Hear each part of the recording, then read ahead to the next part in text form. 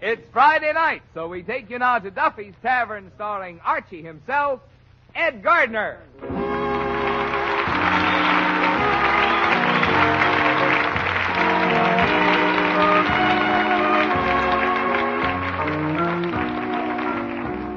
Say, friends, let me ask you something. How well do you take care of your teeth? Oh, of course, you brush them regularly, but how about your gums? Do you pay any attention to them?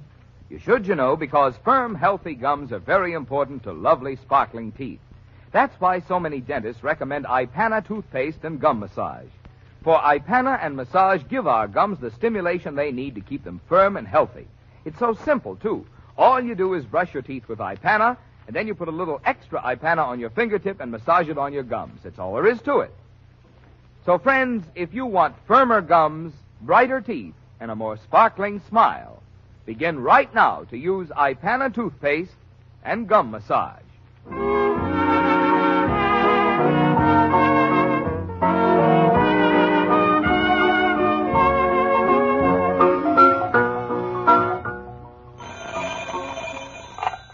Hello, Duffy's Tavern. Where do you eat meat to eat? Archie the manager speaking. Duffy ain't here. Oh, hello, Duffy. Yeah, pretty big crowd here tonight. Grogan, O'Flaherty, Murphy, McCaffrey, Gilhooly, Callahan, O'Houlihan. Just a second, Duffy. Somebody just came in. Oh, hello, Goldberg. Yeah. Oh, Kelly's here and Moriarty. By the way, you ought to see Moriarty. He's wearing a wig. Yeah, a toupee. Parted in the middle. Well, it fits him pretty good, but I think he's wearing it wrong. Well, the part runs from ear to ear.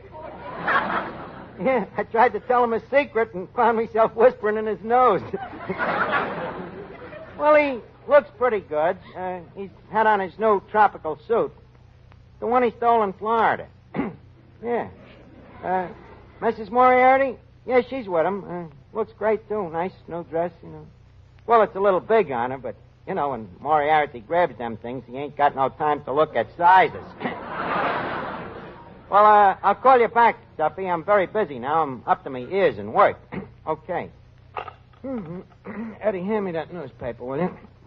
I want to check up and see how I'm doing on the stock market. Okay, JP. Here you are. Oh, let's see. Up a quarter. Up a quarter. You mean you made $50 already? Guess I must have. Looks like this new system of mine is really working. What's the system?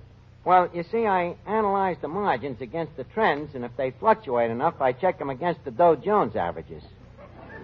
What's that? Well, that's the Dow that Jones figures the stocks will average, you see. For instance, if, you see here, industrials, high, 206, low, 205. Now, on the other hand, utils... Util? Yeah, it's a term we use in the market. Means utensils. Holy cat. Utensils went down 3 points. Eddie, get me a gun and a tall building. I'm bankrupt. Now, look, Plunger. You mean you actually got some money in these stocks? Well, not actually, just mentally. Oh, then you're still bankrupt. Eddie, I fancy your insult.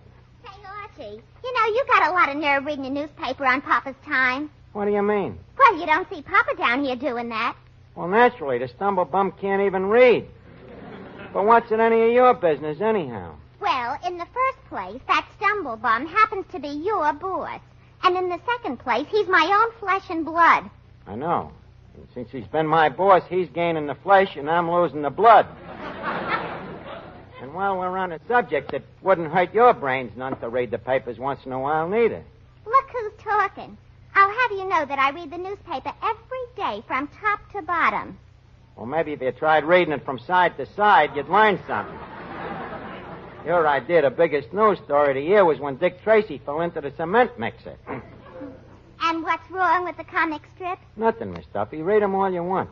But with a lot of important things going on, you should read the front pages once in a while, too. Especially these days when they're talking about you. Talking about me in the paper? Where?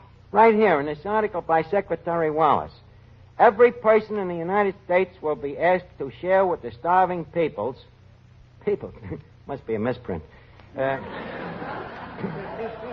Every person in the United States will be asked to share with the starving people of the world by contributing either food canned in tin or money to buy food. But that don't mention me. Oh, yes, it does. Every person in the United States will be asked to share. That's you, Miss Duffy.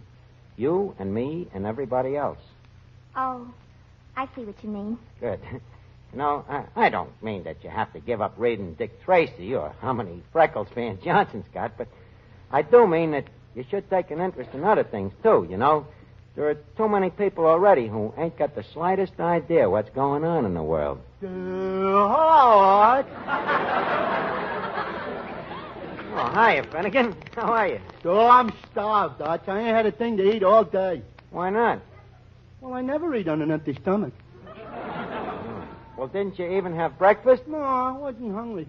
Well, how come? Well, I think it's this daylight saving time, Arch. What do you mean? I forgot to set my stomach ahead. Now, wait a minute, Finnegan. If it's daylight saving time, you don't set your stomach ahead. You set your stomach back. Archie, I'm afraid I must take issue with you. In what respect? Well, in daylight saving time, you push the clock ahead, not behind. Finnegan, I can see that you never shot the sun with a sextet. Now, if you'll listen, I'll explain to you how the thing works. Yeah. You see, time goes westwards with the clouds. So, if you happen to be taking a train from New York to Chicago, let's say, you'd go to sleep at 2 o'clock in the morning, and at 1 o'clock, they shove the clock ahead and take an hour away from you. Well, what do they do with it, Arch? They return it to you when you go back to New York in the fall. Anyway, as I was saying, when it's 2 o'clock in New York, it's, in Chicago, it's either 1 o'clock or 3 o'clock, see? Depending on which way you're going. Oh, yeah. Now, if, for instance, you're going west as far as Denver, then you lose a lot of time. Why is that? Well, on account of the solar system. You see, the sun has trouble getting over the mountains there. Well, after all, Arch, no system is perfect. Granted. Yeah. Now, where was we? What? Where was we? Denver. Oh, yes. Yeah. Well, leave us get on the train again now, Finnegan, and... Do you mind if I go in the smoker? What for? I want to find out what time it is.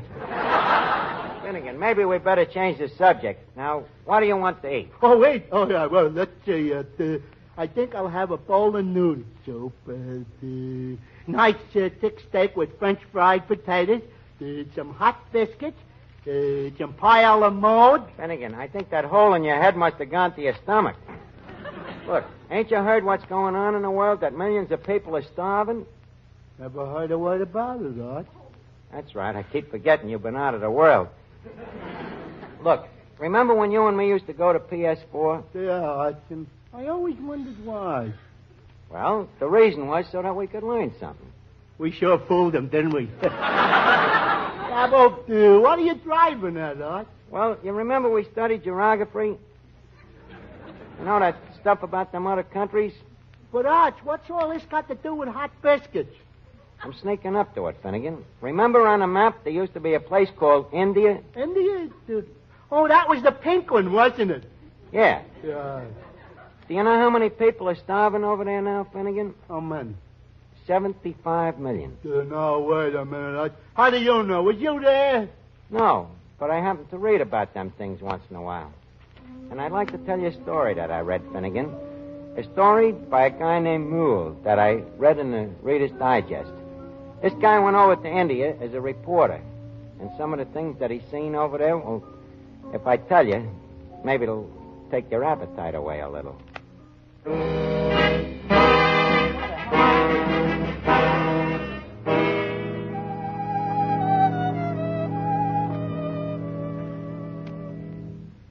Well, Mr. Merle, you've certainly come to Calcutta at a great time. This is the worst famine India's had in 400 years. Yes, I know. I wouldn't have believed so much misery could go on in the world. How do you stand it, Captain? Well, you have to develop a callousness. It sickens all of us when we first come over here, but we must steel ourselves or go out of our minds. Food, Sahib. A crust of bread, please. Out of the way, beggar. Oh, wait a minute, Captain. Can't you see? Well, the woman is starving. Here's some money. You go buy yourself a meal. What side? Food.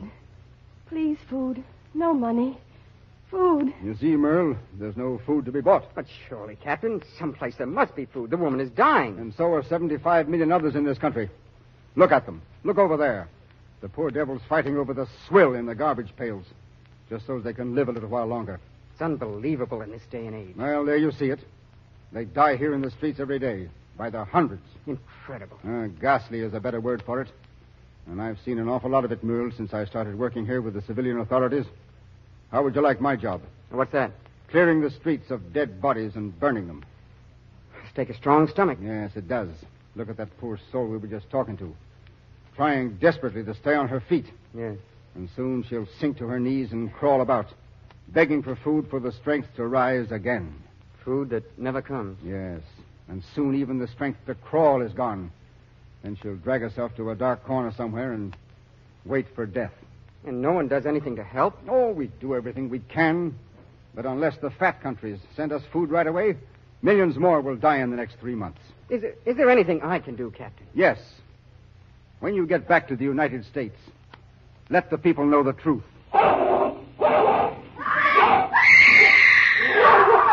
What's that? A woman fighting with a dog. Fighting for her husband's dead body. Stand back. You see, when famine strikes in India, Mr. Merle, it's the dogs that grow fat. You'd better come to my office and have a drink.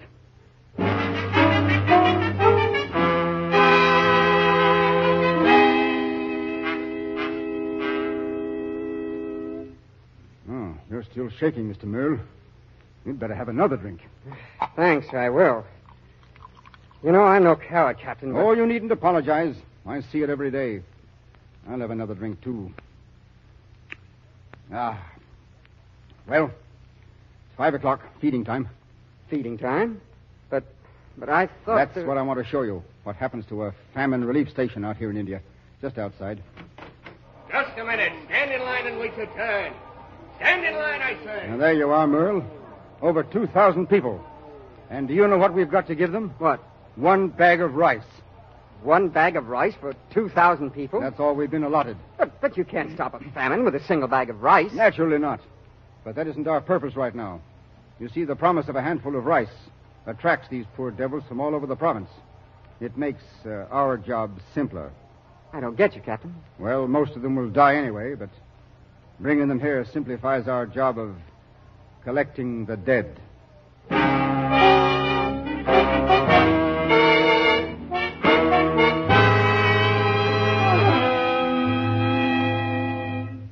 Gee, Arch, that's a horrible story. Finnegan, this ain't no story. This is a fact. This is what's going on over there right now. If you can eat after that, you got a cast iron stomach. But, Arch, I'm only one guy. I know you're only one guy, but Finnegan, multiply you by millions. No, that's too horrible a thought. What I mean is, if everybody did his bit, we could help them. And that story I told you, that's just one country, Finnegan. The same thing is happening all over Europe and Asia. 500 million people facing death by starvation in the next 3 months, unless guys like us, Americans, are willing to help them. Say, Archie. Oh, hello, Colucci. Archie, I want you to do me a favor. Oh, sure, Colucci. What is it? Well, this letter just come from my boy, Tony, and, well, I can't read the English myself, so you read it to me, Archie, eh? Oh, sure. Kid still overseas in the Army, Colucci? Oh, sure. He's stationed in the old country. Good old sunny Italy, huh? Well, she used to be. You read the letter, please. Okay, Colucci. Hey, he's a sergeant now, huh? Oh, you betcha. Smart boy, my Tony. Pretty soon he's going to be a corporal. Oh, good. Oh, maybe see what he has to say here. Dear Papa, I'm awful lonesome here tonight. What I wouldn't give to be back with you and Mama listening to the radio after one of Mama's swell spaghetti dinners. See. Boy, will America look good to me when I get back, especially after what I've seen over here. I guess you've been reading about it in the papers, but reading about it and living with it is two different things. I never believed there was such poverty. Finnegan, listen to this. It's just what I've been talking about. Hundreds of people out in the field scratching and poking at the barren earth. The lucky ones finding maybe some grass or a few roots. Old women older than Mama, hitched to their plows just like horses. And with them, the kids, planting seeds. And when you look at their half-starved little bodies, you wonder if they'll still be alive when the harvest does come, or whether the earth that they're planting will soon be covering them. And then at night, you see them on their way home, hopeless and defeated, with hardly enough strength to pull their empty carts. Well, Arch, ain't they even got horses? Horses. Horses? Long ago, the people, they eat them. Oh, go ahead, Arch. You read it, Mr. Moore. Huh? Okay, Coach. And every night, when we come home from chow, we see the same things. Kids and women and old men holding out empty pots and bowls, pleading for the leftover slop from our mess kits. That's why I ain't been eating so much these days, Papa. Tell Mama that's the reason I might have looked a little thin in the last picture I sent home. I wonder if the people in America know what's going on. I wonder how they'd feel if it happened to them. Gee, Arch, that's silly. It couldn't happen here. Finnegan, they didn't think it could happen there either. That's right, Archie. Oh, hello, Nick. I didn't see you standing there. Yeah, I've been listening.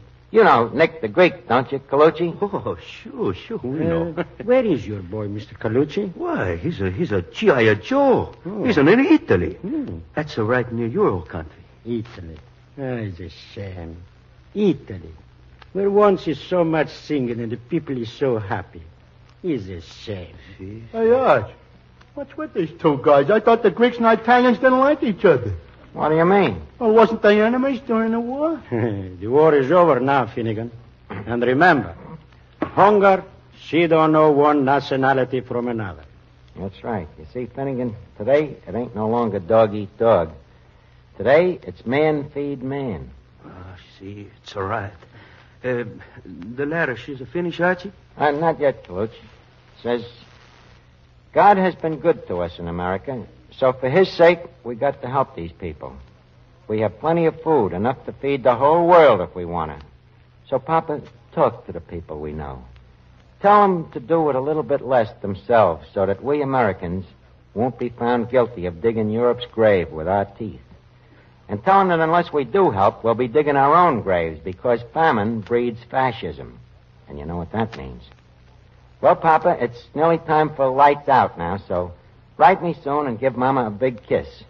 Your bambino, Tony. Gracias, Archie, gracias. Well, Finnegan, does that get it through your thick skull what's going on? Yeah, Arch, but what does he mean famine breeds fascism? Well, that means, well, suppose you was hungry, see? And some guy with a loud voice comes along and he says, follow me, bud, and I'll get you all of the food you want. What would you do? Well, I'd follow him, Arch. Sure. But before he gives you this food, see, suppose he says, look, you got to give up a couple of little things. Not much. Just the right to talk like you want to, the right to go whatever church you want to, the right to vote the way you want it. What would you do? Well, gosh, Arch, if I was really hungry. Touché. That's what Tony means. That's what's going to happen again, just like it did with Hitler and Mussolini, unless we do something about it first this time. Sure, that's right. If we don't, the war we just finish. She's been a fight for nothing. That's right, Colucci. And we can't waste time. These people have to have help right away. I know. What do you mean, Nick? I also got a letter from my sister in Greece. You like to hear what she said? Yeah.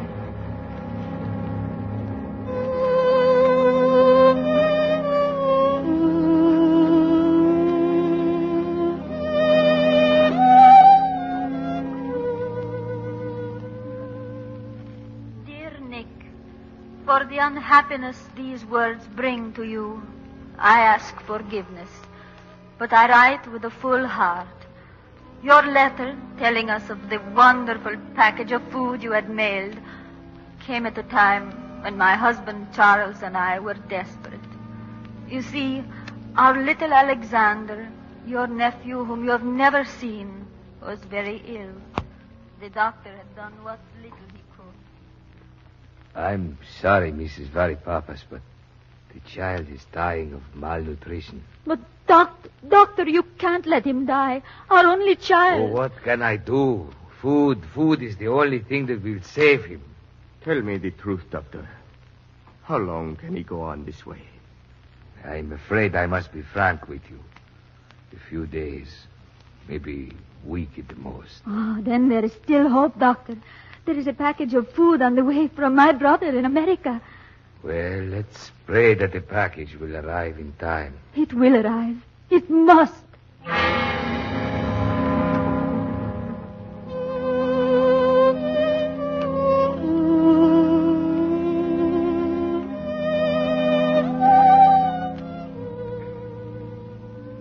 How we waited for your package, Nick.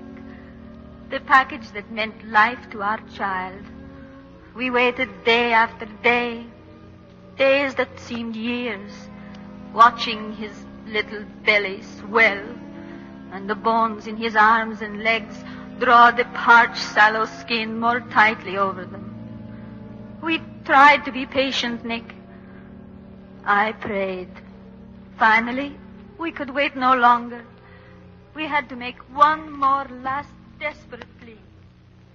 But you, the head of the United Nations Relief, certainly you must be able to do something. I'm sorry, Mr. Varipapas. I wish I could help you, but you've already used up your allotment for the week. But we need so little more to save our child. Our only child, Mr. Smith. Please, just a little extra bread. Yes, I know. Just a little extra bread. But that's our problem. It's not your child alone that needs just a little extra to save him. 9 out of every 10 children born in Greece this year are dying of the same thing. Malnutrition. It looks like the world has forgotten Greece. Oh, it's not only Greece. It's happening in every war-torn country in the world. I'm very sorry. I wish I could help you. But how can you let a child die while there is still food in the warehouse? Don't you understand? If I give it to you, I must take it away from another starving child. Then there is no hope. Only if the nations that have the food treat this war of famine with the same sincerity and sacrifice with which they face the war of guns, and send us food immediately. And while we wait, my child dies. No, my child will not die. Charles, please. Our baby will have food. I will get it somehow if I have to... Oh, calm yourself, man. Calm yourself. Charles, no. What you're thinking of doing is wrong. Is it right that our baby should die? Please, Charles, let's go home. Perhaps Nick's package from America has come. No, I am through with dreaming and begging. Go back home. And let us hope that it is not too late.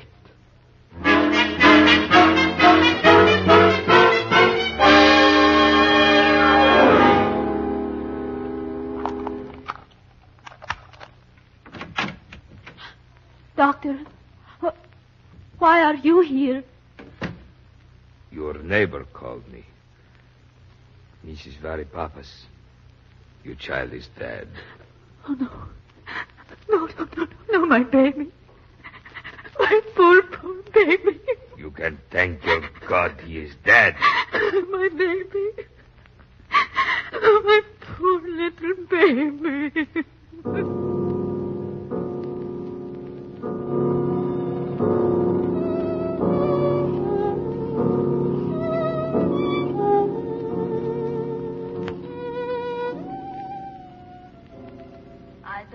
How long I sat there after the doctor left Nick, trying to understand that my child was dead, trying to believe that it was good that he was dead, as the doctor had told me.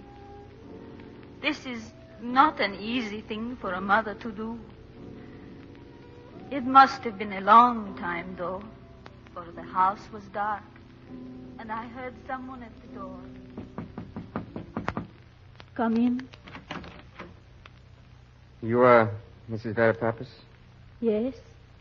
I have bad news for you. My husband? He was shot trying to steal food from the government warehouse. He is dead? Yes. You may identify his body and pick up his effects at your convenience. I'm sorry. Thank you.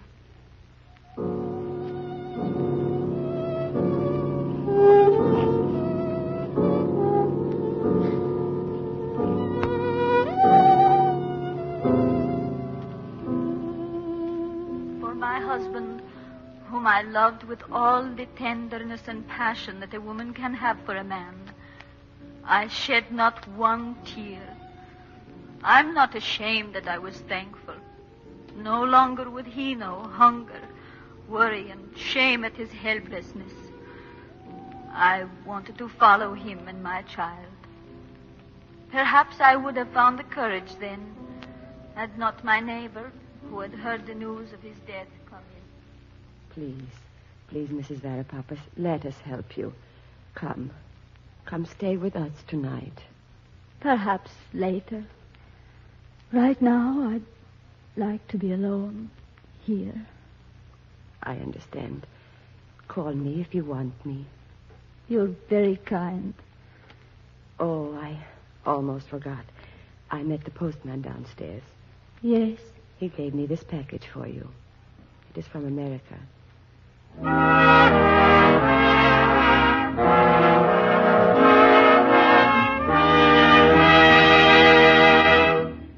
Hey, Finnegan, are you still hungry? No, I kind of lost my appetite.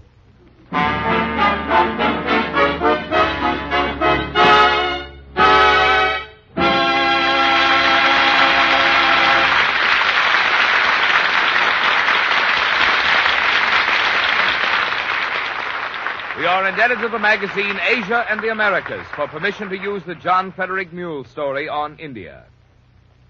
Say, men, how would you like to make your hair look like you'd like it to look? Well groomed and without a patent leather shine. Then listen, get hep to Vitalis. Vitalis is a hair grooming preparation that really gets results in keeping dry, unruly hair under control. It's Vitalis and the famous 60-second workout that does the trick. And it's so easy. For just 60 seconds, you simply apply Vitalis to your scalp and rub briskly. Then you comb. That's all. But oh, what a change. Your hair looks well groomed in a natural, masculine way, without that objectionable patent leather shine. What's more, Vitalis 60-second workout loosens a tight, dry scalp, routs loose dandruff, and helps prevent excessive falling hair. Vitalis is back now at all drug counters, and once again is America's leading hair grooming preparation. So to look your best tomorrow, get a bottle of Vitalis tonight. And now, ladies and gentlemen, it's time to leave Duffy's Tavern for this evening. If you have a half hour next Friday night at the same time, remember... Duffy's Tavern, where the elite meet to eat, but not until the rest of the world gets fed. Oh, hello, Duffy. I was just busy back there checking the icebox. Well, we're going to do it every day now so that we don't order a lot of food, that we don't need. And you can help, too, Duffy. Huh? Well, by giving up wheats and oils and fats. Okay on wheats and oils, but you won't give up Mrs. Duffy, huh? Well, you have to give up something, Duffy. All of us over here have to.